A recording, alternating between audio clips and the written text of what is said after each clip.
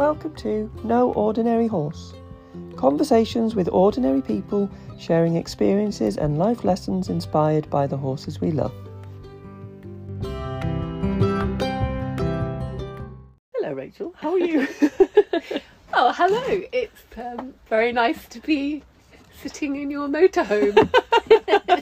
We abandoned everything else, hopefully this one works. It's quite surreal, really. It is, isn't it? It's maybe, I think it was Liz said, it's found its purpose. Yeah. It's a great little space. It's quiet. You've done your workshop on the breath. Yeah. So, tell us about that. I could waffle on and on about Well, it's a podcast, breathing, so that's a good idea. I suppose it would be useful to link it to my story with horses. Yes, definitely. Well, this is what No Ordinary Horse is about, is our lessons that we the revelations, I guess, that we get from our horses, from the work that we do with the horses. You know, it leads into life, doesn't it? It's not separate from it.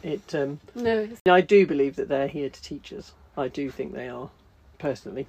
Well, I am inclined to agree with you now, but 8 years ago I would have said BLKS. 4 years ago I would have. So we are the newly woke, aren't we? Yeah, we are. I've just got that expression, and of course now it's going out of fashion because it's frowned upon. Yeah, but it's jolly useful. It's a very good one, isn't it? Well, it is, and it does feel like an awakening, because it does feel like you see things in a different light, and it's the same thing. The same thing can occur, but now I'll look at it in a different way. It's all the perspective thing, isn't it? It's all, and I love the Wayne Dyer quote: when you change the way you look at things, the things you look at change. Yeah. And I think it refers to that, in that the perspective that we have now is different from, certainly for me, 4 years ago. You know, I've said previously that I would have to circle Brooke down to the school because she didn't want to walk down. She was saying no. Yeah, so the difference, in that is incredible.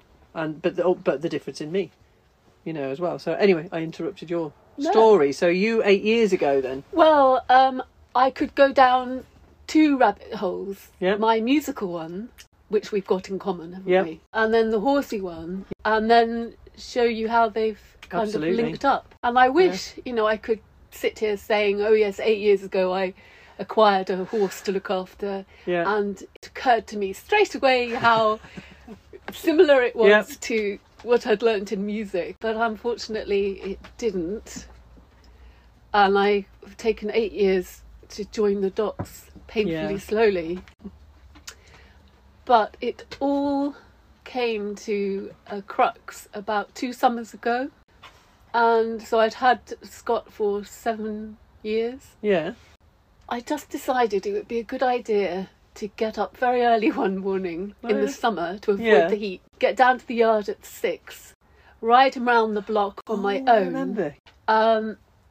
And be all ready to start the day. Yep. So of course I don't usually do that. My routine was to arrive at 1 or 2 and go out for the afternoon if I was riding, sometimes with the dog. So everything was fine. He's so obliging, Scott. Tacked him up, no problem. We got out, beautiful morning, and then as we were coming into the open bit where there's the wood at the far end, there was something going on. Probably the deer were getting up, or the owls were going to bed, or something like that.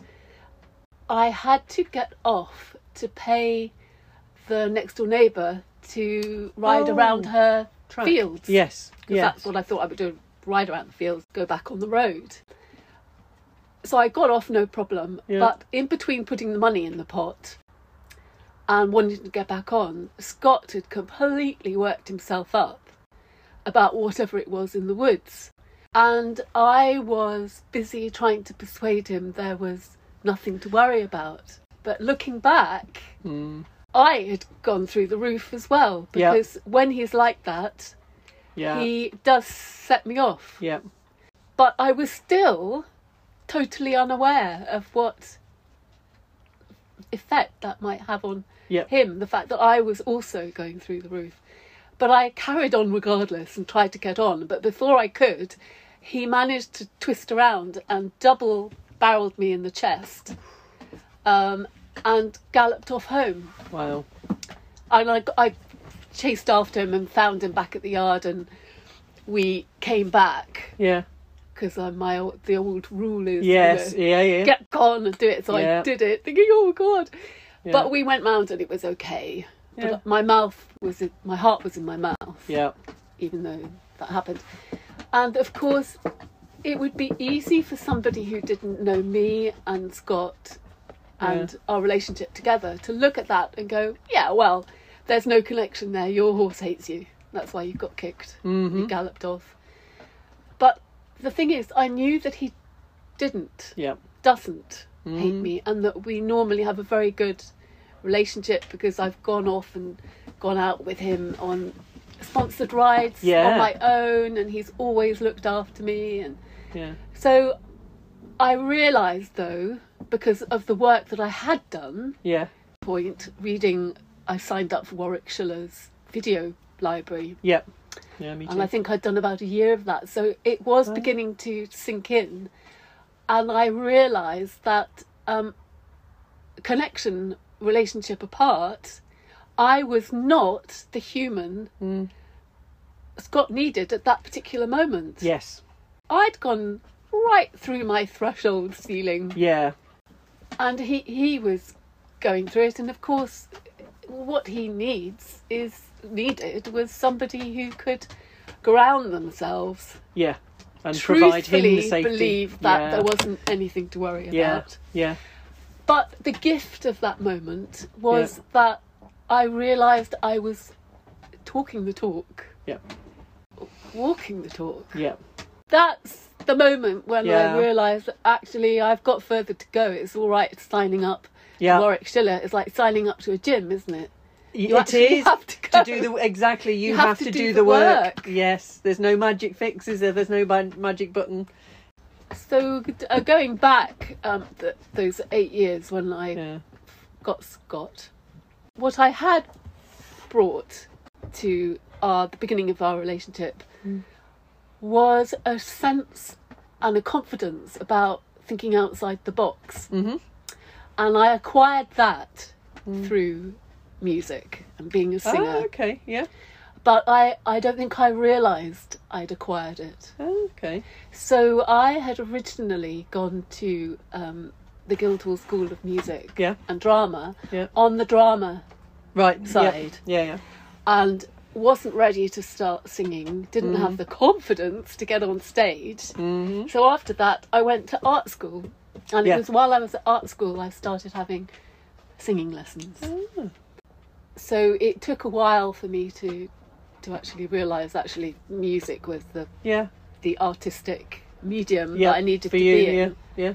And then it took 10 years to produce a voice that was worth having. So I definitely didn't go about things according to the book. No, it's not a direct line. No, but having missed, the route that most successful singers. I can't say I was really successful, but I had a little mini career. I still managed to sing for Prince Charles at Highgrove, and I was on television taking part in a programme called Paddington Green, which was weird. Yeah. And I was also the UK representative for the first Harare Festival. Wow. The Arts. Wow. Did these things despite having missed what do you call it, conventional route. And one of the things that you have to learn as a performer, as you all know, is you have to be able to face an audience even though you're feeling like running away. Yep. Yeah. That was the worst for me. I hated those horrible. Nerves. The number of times I was just about to go on thinking, why did I get myself into this? Oh, God, yeah. And weirdly, when I was outside, if I did any outside performances, which the Harare Festival was, I got an even greater sense of I could run. Oh, really? Because we're outside and it's like... Wow. Liberty. Oh, okay. Whereas when you're in a concert hall it's like, or church, there's nowhere to go. Oh, wow. You're stuck. Yeah, it's when you perform, though, And I think especially with voice, it's a bearing of your soul, isn't it? You know, you're performing, you're putting the very essence of you out there, you know. So I'm not surprised of the nerves, but I think don't enjoy the you're nerves absolutely part right. But I think it's just as scary for somebody playing an instrument, because there are other things that go on that make you afraid, and this is very similar, I think, to riding a horse, maybe in a competition or something. Is your fear about what other people will think. So the audience, you know, that they will. Well, it's a fear of judgment, isn't it? Yeah, that's all it is, and it's that, and it's our fear. It doesn't necessarily mean to say, because I say it to my kids all the time, it doesn't necessarily to say they're actually thinking what they are thinking, because you don't know what anybody else is thinking ever. So they might be sitting there thinking, "Oh, how amazing, how wonderful," and people will say, certainly afterwards, "Oh, I'd never be able to do that. That was fabulous," if you've played or something. But you, as the person putting yourself out there to go and play something, don't know that. It's all so it's about controlling what's going on in your head, isn't it? A really good book I read called The Inner Game of Music, and it was written by the guy that wrote The Inner Game of Tennis. Oh, okay. He had all these tricks to get round that, and one of the things was, whenever you're in an audience watching someone else, whatever they're doing, public speaking, whatever it is, make sure you always think positive thoughts with the odd little wish rather than the criticism. Yes. Because that way your brain will associate the audience with something that's benign. So when you're on the stage or whatever it is you're doing, or public speaking, your brain, you can reference that animal part, ancient part of your brain, will just be assuming that all those people are thinking positive thoughts. That's good. If you sit in an audience making silent criticisms, even they're sometimes the worst. Yeah. When you're on the stage, your brain will do the same. Wow, that's really interesting. And that really one of the things that really helped me. That's really good. That's really good, because that makes such a lot of sense, doesn't it? Because our world is from our own perception. So if our perception is that everyone is going to do what I do when I'm in an audience, and what I do in an audience is criticise, well, then actually everyone's criticising. Yeah, that's it. That's it. Another book that I read in the 80s was called Feel the Fear But Do It Anyway. Yes. Do you remember that? Yes, I do, yes. I don't think I've ever read it, but well, it's pretty good for performers. Right. I realised that is how I operate, because I think I carry quite a lot of anxiety about everything. Yeah. Again, when you don't realise, when you haven't analysed these things, they have quite a lot of power over you. Definitely. Yeah. And although it was kind of quite a useful thing to be able to feel the fear but do it anyway if you were a singer, it hasn't been so useful all the time when you're riding a horse. That's next level stuff, isn't it, really? Yeah. Because, and it's only very, very recently that's what I mean by joining the dots. A real aha moment. Oh. Yeah. So it's not just about feeling the fear and doing it anyway and being brave. It's about facing that fear and not necessarily it's not controlling it, but dissipating the fear somehow, isn't it? And getting a. You actually don't want to be feeling the fear at all. No, and you need to do that for your horse. I felt quite smug when I came back with Scotty in the trailer, and we'd been to Fellbridge jumping on our own and stuff. Yeah. I was in a state of high anxiety. The moment I loaded Scott up at the yard, I hate trailering. I'm so worried about what might happen. You in the trailer, and right through it. And I think this is where the breathing might come in. Is that I think because I was breathing in a way that was helpful. To the body language and your whole mental state. I think that's why I've got away with so much over the years with Scott. Right. Because whatever else my brainwaves are doing, my habitual breathing was counteracting that, so he wouldn't have picked up on the same levels. Of course, we don't know. I'm just speculating here. Yeah. the way you breathe, of course, was very helpful as a singer while I was feeling the fear but doing it anyway. Mm-hmm. Standing at the edge of the stage is the worst moment, isn't it, before you go on? Yeah. And the way a singer has to breathe, or any wind instrument, is into the... it feels like you're breathing into the stomach, but really what's happening... Where your stomach's going out. Is you're allowing your stomach to go out so your diaphragm can drop. Yeah. So you can utilise the bottom 2/3 of your lungs and ignore the top third. And why this makes a difference is because the minute you utilise the top third, your pectorals, those muscles just underneath your collarbone, your pecs, they call them in the gym, they have to clench, which lifts the rib cage up, so you get the breath in there. Unfortunately, what happens is when those muscles are used, it's like a direct button to the brain. What? Why? Yeah, we're now in sympathetic nervous system, aren't we? Why are we now breathing like somebody who's really anxious? And that has a huge effect on the brain. Why has it taken me so long to realise how important it is for a rider? But you know, as we said at the beginning, who thinks music and horses are related? You know, who would put that together? You wouldn't, you know. No. So it's no surprise that it takes such a long time to figure these things out, because we're figuring these things out by ourselves. Yeah. And that's why I like these conversations, because it's by having those conversations that I'm able to figure these things out, because I can't do it by myself. It kind of goes round and round your head, and like you say, at the end you might get the light bulb moment, but for me personally, I need to be able to talk to somebody, and then it's only by the talking do I kind of go like, oh yeah, that's how it relates. When that light bulb goes off, that's like, oh yeah, and everything kind of seems to fit into place. I was talking to somebody the other day, it's about little pieces of the jigsaw puzzle, isn't it, for me? I've done so many courses.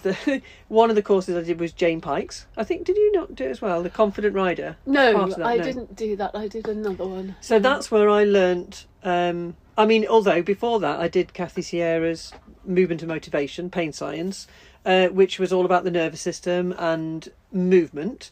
And then I did Jane Pike's, and it was the same thing. And it was all learning parasympathetic, sympathetic nervous system and how that controls us. And, you know, like the breathing, if you just, the example of that is, you know, when you breathe through your diaphragm, you're in parasympathetic system. When you're breathing with the top third of your lungs, you're in sympathetic system. Yeah. You're ready to fly. It might be worth just explaining a little bit more about that. So not only are you avoiding this pec muscle, switching the brain on into sympathetic, because you've used the bigger part of your lungs, you don't need to take very quick shallow breaths. Right. You're getting more air in. Oxygen, so more bang for your buck, as it were. And that's another trigger. So if you're panting because you're only taking shallow breaths, again, that's another trigger for the fight or flight. Right. Yeah, and it's all linked. When I was teaching singing, so I think I've probably taught around about 500 people, and out of all those people, I only ever met one person who was breathing into the abdomen. Yeah. It's crazy, Everybody isn't it? else had to be reminded, because this is not a special technique. Well, no. The wonderful thing is that if you watch a baby, you will have a free lesson in how we're actually designed to breathe. Yeah. Because you'll see their little tummies expand, really like a balloon, and then wah! And they have no trouble with vocal problems, do they? Just so brilliant, because once you've engaged your diaphragm, the muscles of your stomach, they pull in, and you get rid of the breath that way. And then the act of letting go of those stomach muscles again, allowing the diaphragm to drop really quickly, creates a negative vacuum in the lungs. And we all know that nature has a vacuum. So the air rushes in, and you don't really feel that you've taken a huge amount of breath. You really have taken a big breath. And this is the trick that singers play, or opera singers play, is that you, because you can't see your shoulders moving, yes, you've taken a low breath. Yeah. People just wonder, where it comes and they from. think it's God-given. Oh, wouldn't it be lovely to be? And actually, do you know it's not? Yeah.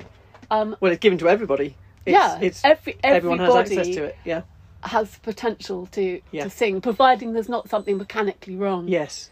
So I found it fascinating, teaching in schools, and one of my favourite things to do always was not just in choir, was in just normal lessons. If we're going to sing, is like stand up and take a good breath, and you'd watch, those group of children, and they'll say, oh yeah, whose shoulders go up, and hands go up. It's like, yeah, okay, now let's talk about your lungs, and I would get them to put their fingers facing towards their back on their sides. And now breathe, but push your stomach out.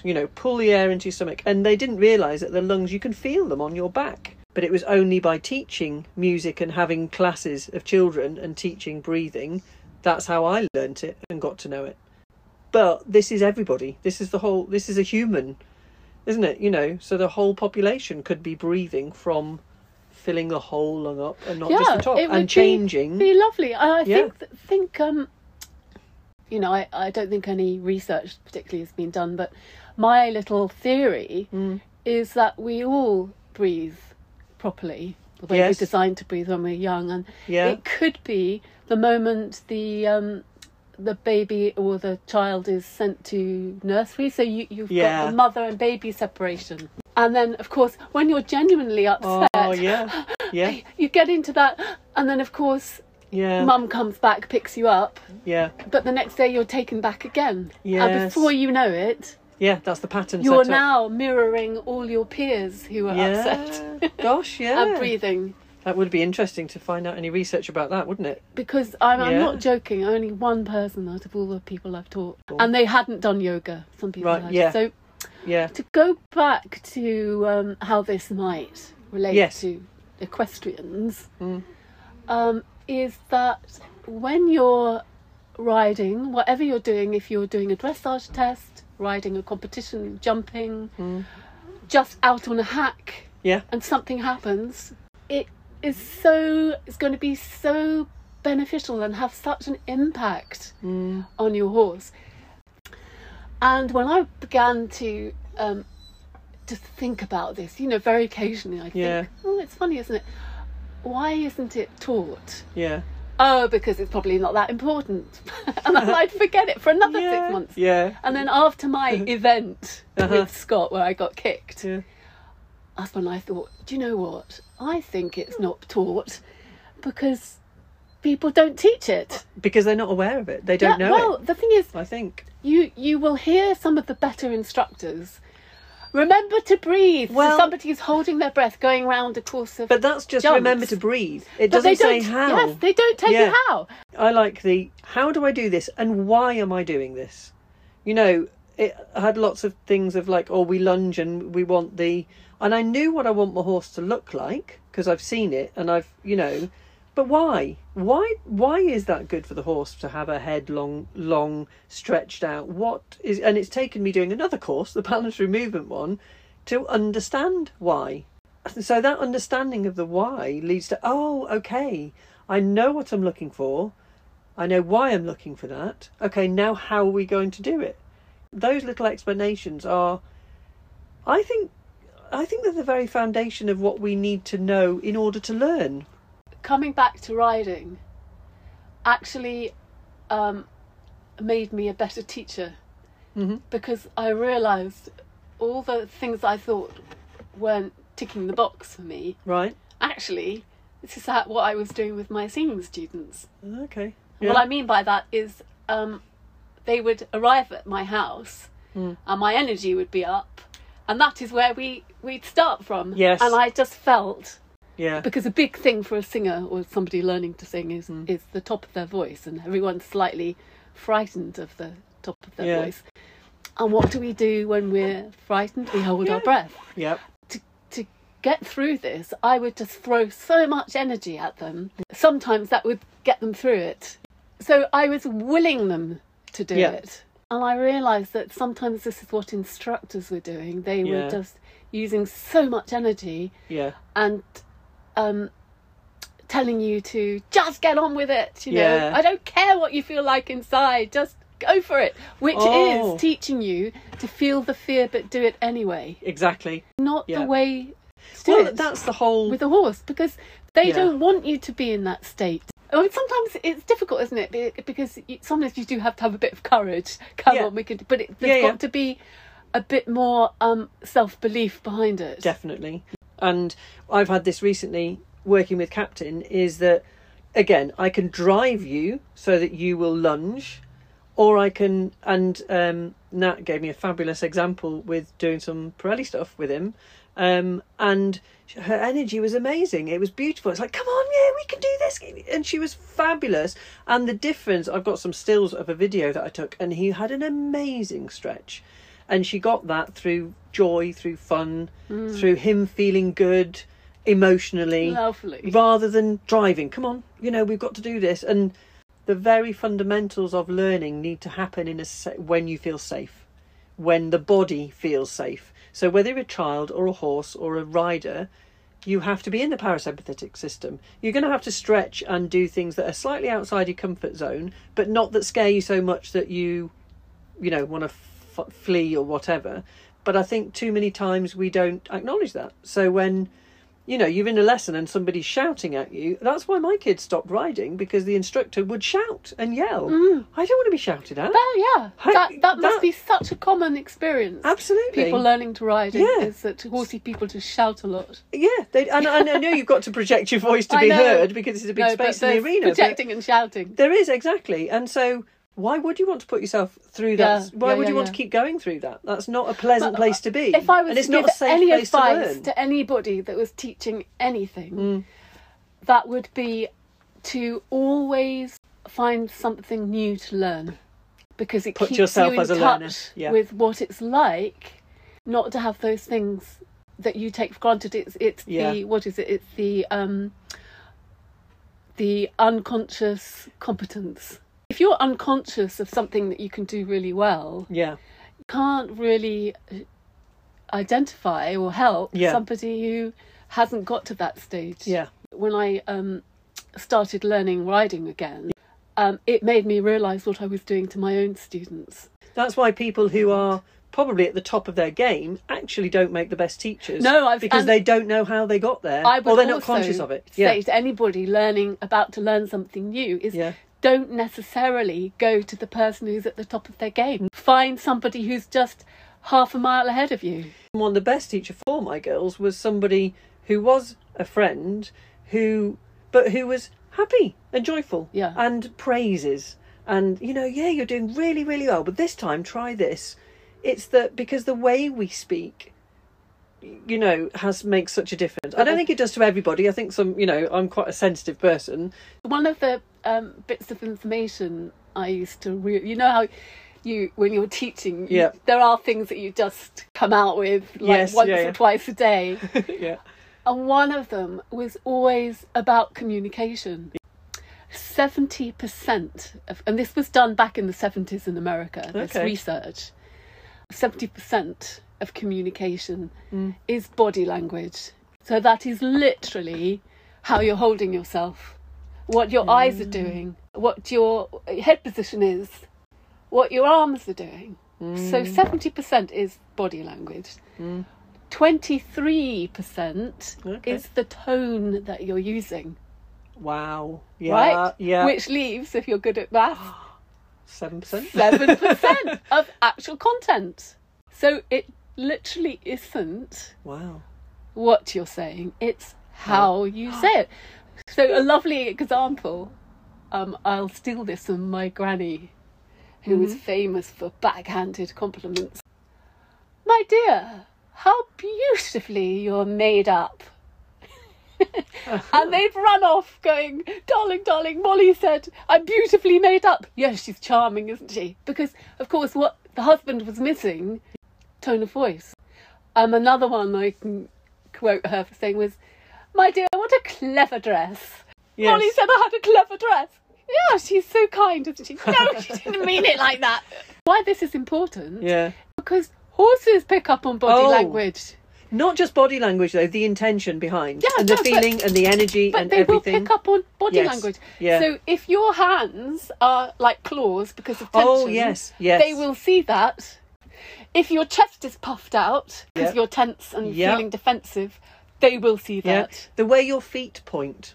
And this is what they're doing all of the time. All of the horses all of the time are noticing that body angle. This is literally just the body, and we haven't got onto the tone of voice you're using with them. Yes. Or what you're exactly energetically. You know those things that we have that we think of and make us cringe? Oh, yeah. Oh. I still remember riding around the farm when I first got Scotty and somebody saying, I think he might be picking up on your tension. And inside I was thinking, will you shut up? Of course he's not. How could he possibly pick up on that? Oh, I know. Oh, I think we've all been there. We've hope all so, been there. I no, I definitely have. Really, and there's, you know, it wasn't that long ago, really. Yeah. Was it? No, well, but that was the thing for me. That's why No Ordinary Horse exists, because of Brooke and the lesson she taught me, because that's who I was before that accident, before she was kicked in the field. That I'll circle you down to the school because we're doing what I want to do, you don't didn't even think about her option, that she might have an opinion, and this is 4 years ago. That's all. So I sympathise. Yeah, so we're not alone. No. And we're not alone either in that you look at the equestrian world and how many people are still on that page, and I think I've said it so many times about your horse is an idiot and all of that. That's common. That's just commonly said. You pay the bills. Yeah, he's got to learn some respect. Yeah. All of those sorts of things is the common way of talking about horses. Because I've recently retired Scott, but it's kind of the timing of it's been quite good, but because I've become more and more sensitive to the fact that we harvest these animals for our own fun, like we're mining them for a thrill, right. whatever it is. And I think there are ways of doing it. One time I remember Warwick Schiller on one of his podcasts, and he was saying he won't even go down that route. I remember because that he thinks he might not even ride again. Ride. Yes, but I'm thinking, that's why you should go down that route. Oh, really? Go on. Well, I'm thinking if you're avoiding it because you think the conclusion might be that you won't ride, perhaps you should go and have a look. I remember that. I remember listening to that. It was one of the early ones, I think, and it was a book he'd started reading, I think. That's right. And and I remember him talking about it, and he said no, he had to stop reading because he thought if he was going to finish the book, he'd probably never ride again. Yeah, but understandable because he's got so much invested in horses too. Well, that's why Brooke was so special for me, because she taught me that it wasn't just about riding. I am a inverted commas person. I am an animal lovely. with feeling. Because with we don't ride opinions. Our dogs, do we? And we have a lovely relationship. It is different. We live with them, and they're predators or whatever. But it's still the same thing. It's still a relationship. It's still, you forget they're animals, and the space that they occupy in your life is huge. They're just a different species. Exactly. It doesn't make them any more or any less than any other human. No. The companionship that they are, and that we are. Exactly. So just the fact that we share this spoken language. I mean, this is another rabbit hole to go down. Love it. Because so many people, without thinking about it, just assume the planet is for humans. And he's just a dog. Yeah. Why would you do that? We were talking about this yesterday, actually, because there'd been a post, I think, on Facebook about, in 100 years' time, your house may still be there, the land will still be there, be lived in by other people, and you go, well, you put a fence up and you say this side of the fence is mine. Well, it doesn't mean to say that that land is separate. You've just put a barrier up. That's all. It's just a mental construct. Isn't it? Completely. Yeah. When you start thinking and feeling, and I do think it's more feeling like that, you feel the connection of everything. Yeah. You feel how we are all connected, and how the land is connected, and how the wind and the trees and nature. And I think that's the beauty of nature. And for me, that's the beauty of the animals, is that's what they give to us if we're ready to listen to them. Spend time in nature, be a part of it, and not just come and bulldoze over everything and make it yours, but actually be integrated into it. And it's beautiful. We all, when you go for a walk on any day, it's really beautiful. Is. And even for me working at the yard now, in all weathers, I'd rather be working in all weathers you know, I don't care. The wind scares me a bit sometimes, but Fabulous, you know, but yeah, getting up and being outdoors. Trees. Yeah, being outdoors. Much rather that than being in a classroom and stuck and not seeing the light of day when you go into school in the morning and you leave, you know, at this time of year in the winter time when it's dark outside. No, I'd much rather be outside getting poured on with, you know, when the heavens open or whatever. I'd rather do that now than be separated from it, you know, with artificial lights and things. Yeah, and that's, as I say, why Brooke is special, because this whole journey for me is because of her. Yeah. I wouldn't be doing what I'm doing now if it wasn't for her. Yeah. I feel I've come full circle, because when I was 18, I looked after a horse for a year and just cantered around Windsor Forest and the Great Park for a whole year and was just in nature. And then it seems like my life happened. Yeah. And now I look back, because I'm back in nature, and it seems like just a load of white noise. When you look at life and the way society is constructed, is like you said at the beginning, you're born and you have these years, hopefully with your parents, where you're nurtured, and then it's like, no, you go over there. I think, you know, Jane Pike talks about the needs that we have, and one of them is to feel that we belong and that we're loved, because that's part of your survival mechanism. Of course, being abandoned at a nursery school, exactly, when at that such a young age, it's a huge thing. My daughter, youngest one, is doing psychology A-level, talking about this experiment where I think they had monkeys, baby monkeys, and then they had wire monkeys, and they had a wire monkey that gave the baby food, and they had a wire monkey then that they put fur on, and when the baby monkey was afraid, it went to the fur. It didn't go to the one that gave it food and, you know, sustenance. It comfort. Went to the one for comfort. Yeah. So it's, if your child is upset, you need to be with them. Yeah. You need to give them that physical comfort.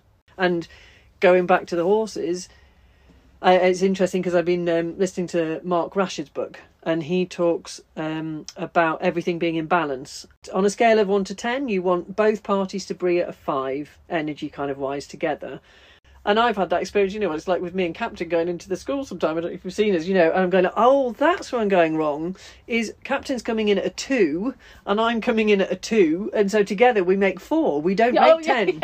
So if he does come in at a 2, I need to come and bring an 8, but bring an 8 in the, come on, we can do this, this is going to be fun, rather than, come on, you know, you need to move and you need to, it's a very different way of bringing that other part of into balance.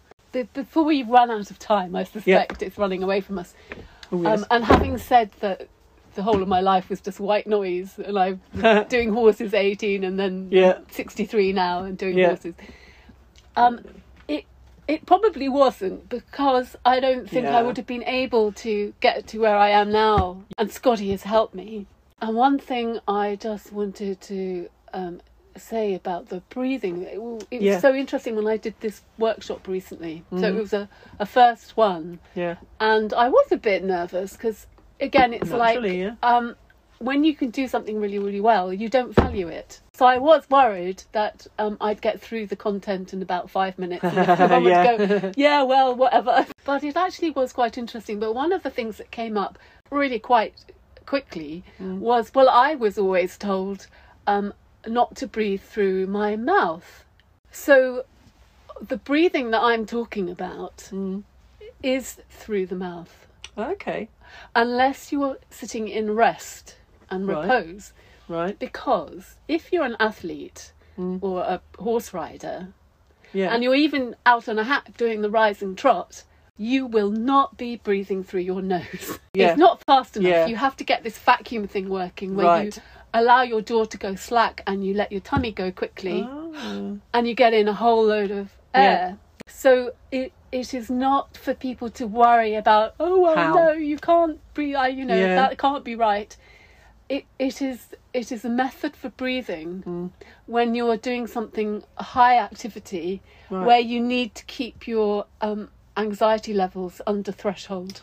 So this is why I'm quite happy with the way the workshop went, is that I've realised, surprise, surprise, that I can link something I learned as a singer to riding. if people are receptive enough and open enough to think, well, yeah, maybe there is something in this, but you have to accept that the way you breathe affects your brainwaves, it affects your energy, it's body language. A horse can see if you're breathing tight, breathing shallow.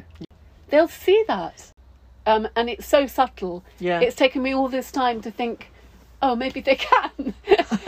When you're a horse owner, there is so much to think about and do and study, and I thought, I don't want to add another thing. But actually, if you have an inkling, like I did, that actually this thing might be really, really valuable, then maybe it's worth looking into, and it will help you throughout the rest of your life. A lot of people complain like I used to. I used to feel anxious all the time for no reason. And when I learnt this, well, I was reminded and went back to breathing properly. It didn't happen overnight, but a year later I remember thinking, oh, yes, I don't have that hum of anxiety anymore. It would only come up if I was about to do something crazy. Because I was in the feel the fear but do it anyway. And of course, although feel the fear but do it anyway was quite helpful for going on stage, it was quite dangerous, because it's the exact opposite with a horse, isn't it? Well, one thing I did, because I was feeling the fear but doing it anyway, I decided to be a proper horsewoman. I needed to hunt on a drag hunt. So I take this stupid. There's a fine line, isn't there? I take this ex-racehorse to a big field with a whole load of other people that have never been in a hunt situation before, and expect to gallop around the countryside and survive. Now, this is where sometimes I think I might have a guardian angel, because I got him out of the trailer and forgot to put on a head collar that I could hold him with. Right. And I skidded on the grass as he took off, because he was such a donkey most of the time. I forgot that when he gets into a situation like this, he's back at the races. Where's the race? Adrenaline's going. And I skidded on the grass, fell over, and I heard my hand break. Wow. So I didn't go into that field and ride with a whole load of other people who hadn't been on a hunt. So, and there were a number of things situations I've put myself in that when you look back, you see, if I wasn't operating on the feel the fear but do it anyway, I probably would have made a better decision, a safer decision. Oh, definitely. When having brought Brooke back into work, at a different yard, it was very much like, well, when are you going to ride again? When are you going to ride? You just need to be brave and I was like, I don't want to feel brave or to have to feel brave. I want to feel confident, but that's totally different than feeling brave. And now I'm glad I stuck to that. Your horse can feel when you're being brave and covering up the frightenedness, and going back to Mark Rashid's thing. Well, if your horse spooks at something and has gone and has spiked and gone up to a number 8, if you also bring a number 8, now you're at number 16. But you will, you see, if you're out on a ride, exactly. One of the last times I rode Scott, we were going around the block and there was a bird scarer. Sounds like a gun. Of course, he shoots up. And you can't help but shoot up. But if you're aware of your breathing, you know how to bring yourself back down really quickly. Well, Is it literally just coming down to... That gunshot was before I'd really joined up the dots. Right, okay. I did bring myself down. It happened. And, oh my God, I'm through the roof. Right, okay, do I need to get off to reset? Can I reset while I'm still on? Then I got off and walked home, because I realised I was just out of my tree, because it took me by surprise. Scott, although he is an ex-racehorse, normally is very, very calm. But something like that, the electricity shoots through you. So now I think I would be much more mindful and knowing of the tools I've got, which is quickly to change your breathing. Literally change your breathing, because that moment where you've gone through the roof, you'll be breathing up here. Okay, so you just need to change that. And to just say to yourself, this is not... Don't allow that story to go into, oh, where am I going to end up in hospital? Which hospital am I going to go to? Don't allow that tape to play. It's a little bit like, I mean, we can do some pre-work on that as well, isn't it? It's because it goes back to the being in the audience thing, doesn't it? Is train your brain to go, if you're in this situation, it will be fine. And beforehand, come to terms with the, if I need to get off, I will. It's you who has to make that judgment. When I was 12, I used to go and work at a local riding stable. I'd get up at 5 a.m. and be down there mucking out for them. God, they were lucky, as you would. they? Yeah. So I had 3-4 years of mainly, I mean, they'd give me the odd ride, but it was mainly on the ground. So I became very, very confident on the ground. And I knew the minute I got off, I'd be settled again, because horses don't scare me when I'm on the ground. It's self-awareness, isn't it? And then trusting yourself that you know best. My thinking out of the box, why I mentioned that is because it was nothing to me when I first got Scott to suddenly think, well, why are we putting a bit? And I took him out on a ride and he got away from me, cantering across the field. And I thought, right, okay, I either get a stronger bit or I take the bit out altogether. And I had just been reading about the Dr. Cook bridle that explained why sometimes it's more dangerous to be in a bit, because you're adding pain and they can go through their threshold. I'm sure all horses are different, but with Scott, it was the thing I needed to do. I also felt, thinking out of the box, really, that, well, why are we putting these horrible metal things on their feet? But the people at that yard were like, well, we're not coming out with you if you haven't got a bit. That means you've got no brakes, and if you go, we're all going to go. The problem is that if you don't get it, you don't get it, and you hate the people who are going in another direction. Yes. It comes from both ends, that you get, it's an extremist thing. You get people who disagree, and you're never going to change somebody's mind if you come at them and going, you're really wrong, what you're doing is so stupid, you shouldn't be doing this, you should be doing this, and the other person goes, no, I should be doing this, the exact, put a bit in, don't put a bit in. Feet, barefoot or shoes, it's all very defensive, and we're never going to, I don't mean to win in that sense, but you're never going to convince or open anybody's mind up to see anything in a different way. If you're arguing, you have to acknowledge that where they're coming from, and like for you, not having a bit was the right thing you felt to do. It might not be right for another horse or for another owner, and their relationship, actually, from what I'm learning with the relationship to contact through the balance through movement, is that contact with the bit.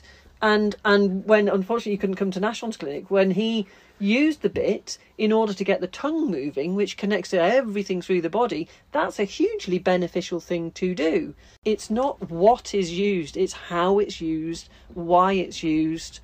Be very mindful about the personality of the horse too. Oh yes, I always rode on a long rein, so it wasn't I was misusing the bit on Scott, but he was throwing his head up all the time. He did not, and it's all individual, having a piece of metal in his mouth. It's all individual, because the associations he will have from that are going to be different from another horse's associations who've never been pulled on or haven't raced or whatever. And I never wanted to be a dressage champion. The level I was aiming for dressage was literally to keep my horse supple and fit. So I could do what I really loved, which was wombling around the countryside for as long as possible. Beautiful. So it's all a personal thing. So it comes back to that. You have to make the decision that you feel is right for you and your horse. And nobody knows your horse better than you do. No, that is true. So you have every right to make that decision, whatever that is. But in the spirit of being honest, I have to say I don't think I'm a great rider. At all, by any means. Oh, I know I'm not, no. And I got to the point where I just felt I wasn't getting any better. Right. The best thing I've ever done was about 2 years ago. I decided I am not going to have any more riding lessons, because they were all saying the same thing. Not forward enough, not forward enough. And I thought, well, I can see that, and I have got to be able to do this. So taking all my Warwick information and this, more progress in a year than I had made in 8 years, relying on instructors to come and tell me how to do it. So it goes back to what you said earlier, it's the ownership side of it. It is. Just give a horse to somebody who knows nothing about it and say, right, get on with it. Yeah. But there is a thing called information overload, isn't there? Yeah. And I think I got there. Yeah.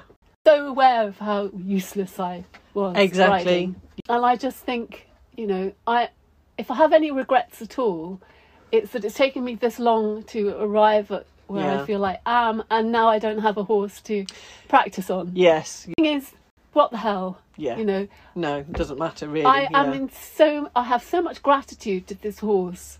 Yeah. Who race horses to jump. Yeah. Who, despite all the stupid things I was doing and the way I was being, was so obliging for 8 years. And I just think 8 years in the same job isn't probably enough for anybody, is it? That's why I think horses are so beautiful, because they put up with so much from us and are so gracious in the way they do. Yeah. But I think that point is the biggest one for me, is we give our power away far too easily. We ask someone, especially a teacher, how should I do this? And the teacher, well, you should be doing this. Oh, okay, I'll do it like you tell me to. Rather than, what do you suggest? Explore it. Try this, try this. What feels best for you? Because no matter how hard we try, we can't be someone else. So you need to be yourself. And that's what came up in Nationals Clinic. You be your authentic self. The horse can tell the difference between you and your instructor. Exactly. And we'll respond differently, therefore. And we'll respond differently when your instructor's with you. Because you respond differently when your energy changes. Because your energy changes, exactly. So, yes, let's learn and let's take it in. However, learn through the lens of, how does this feel for me when no one else is around? What feels right for me? And it's not take back that power, but don't give your power away to someone else and say, what do you think I should do? It's suggest things and then make your own mind up about it. With you there, wouldn't he? And he said it, I think, towards the end, is, I don't want you to trust anyone else more than you trust yourself. Oh, if only exactly. And that's what we need. That's, for me, is what we should be teaching across the board. We should be teaching children this, so they grow up. Because the only person you can trust is yourself, because you only know that perspective entirely. You don't know why. It comes back to the tone of something again, doesn't it? If someone else is telling you to do something, you don't know their motive behind the reason they're telling you to do that. Stop and think, how does it feel for me? Does this feel good or not? And learn. And it is a process of learning, I think, for each of us to do that when we've been given our power away for so long. Because I'm exactly the same. And only now just realising that and coming back into it, that it's hard, because I still get that judgment thing. Losing Brooke last summertime and how devastating that was for me opened the door for Captain this spring. Yeah. And having gone, it was only by going through that journey with Brooke that brought me to a place now of, I will trust myself over anybody. I will ask for advice, and I will ask what and look and to the people that I respect and admire, and look at how they do things. But it will still be, does this feel right for me? And does this feel right for Captain? And I have to be the advocate for him. And I think also, you have to be quite careful who you ask for advice, because still people get very offended if they give advice that you don't take. It's that whole thing, you give a person a present. Oh, well, you never use it, whatever. Well, you give a gift. That's it. You have no conditions on that. If you put a condition on it, then actually it's not the gift, is it? It's this is unconditional. This is just a suggestion. So you leave it there. It's entirely up to you what you do with that. Yeah, it's certainly eye-opening ways of thinking about things. Because sometimes I think, oh my goodness, why didn't anybody mention how much money a horse can cost? Oh God, yeah. And it's quite likely, it's a good thing that they didn't, because I don't think I would have gone through with it. Yeah. I don't think I would have learnt empathy without having him in my life. Yeah. For me, it does make me, I was going to say value life, but that sounds really silly. But now it's not about the money. It's about, Captain, he's a member of the family. It's like your dog. What they bring to your life isn't measurable in terms. And that's not to say that it doesn't cause huge problems that they're so expensive. I think what I meant was, thank God somebody didn't tell me.